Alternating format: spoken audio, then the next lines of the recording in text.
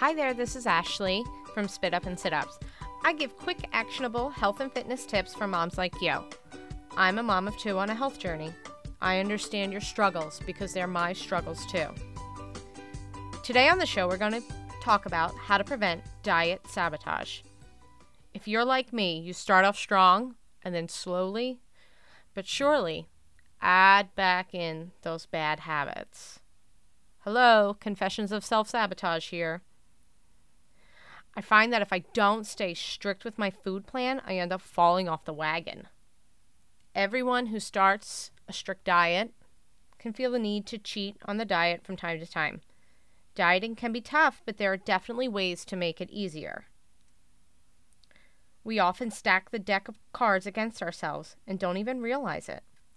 Since sticking to a diet can be challenging, it only makes sense to give yourself every advantage possible by removing or planning for the most likely obstacles.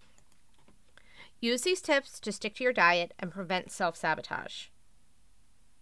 Keep foods out of the house that don't fit your diet plan. You know why there are no Oreos or desserts in my pantry? Because I will eat them all before anyone else in the house gets a chance. I can't eat it if it's not in the house. Get it out before it creates a challenge. Go through your refrigerator and pantry and identify all the foods that you don't want to eat right now. Donate it. Or give the food away. The next step is to drink more water.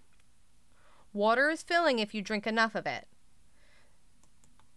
Water can help prevent you unnecessarily snacking. If you feel that hunger pang, try to stall for 15 minutes with a glass of water. Drink your water and wait 15 minutes.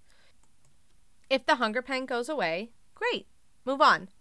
But if it's still there in 15 minutes, you're in a better headspace where you can make a better choice of the snack you're going to eat. My next tip is to make yourself a priority daily.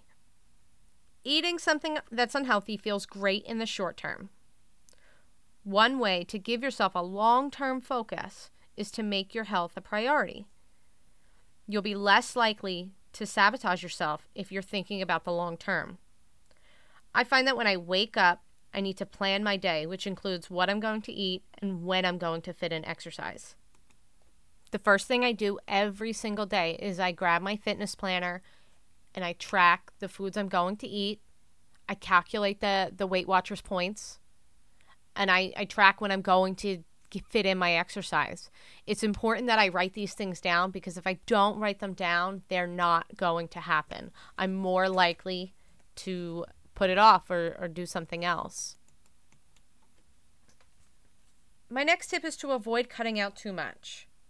There's a lot of evidence that says losing weight quickly is a poor long-term strategy. You didn't pack on the pounds overnight. It probably took years. Give yourself time to get rid of the unwanted weight. If you're someone who can do things cold turkey, that is awesome. But there is nothing wrong with doing it slowly. You can start by cutting back on creamer and sugar in your morning coffee. Before you sit down to eat dinner, have a glass of water or eat a bowl of soup. At lunch, instead of springing for the roll with your salad, skip the roll. Do it slowly. You'll create good habits for the long term. My next tip, and I'm a big fan of this, is to weigh and measure your food. A serving of pasta is much less than you think. Food scales are relatively inexpensive on Amazon, and so are measuring cups and spoons. Ensure that you understand how much you're actually eating.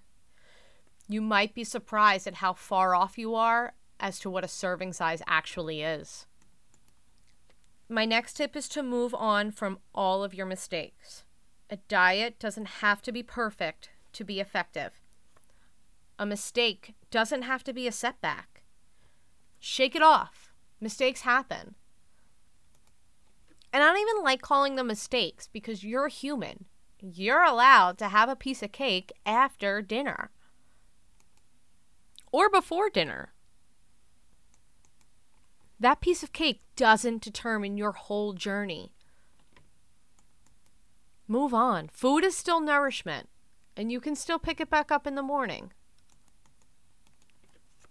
My next step is to avoid eating out or getting takeout. Many fast food restaurants don't really have a good selection of healthy options. Restaurants can be a healthy dining option, but you really never know how things are truly prepared.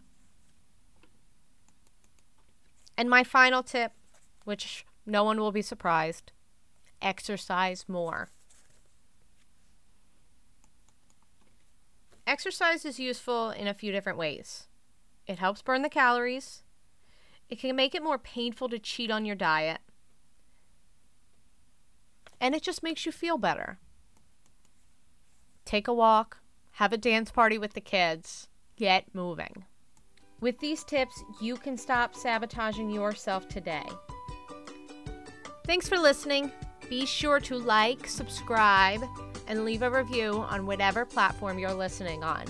Until next time.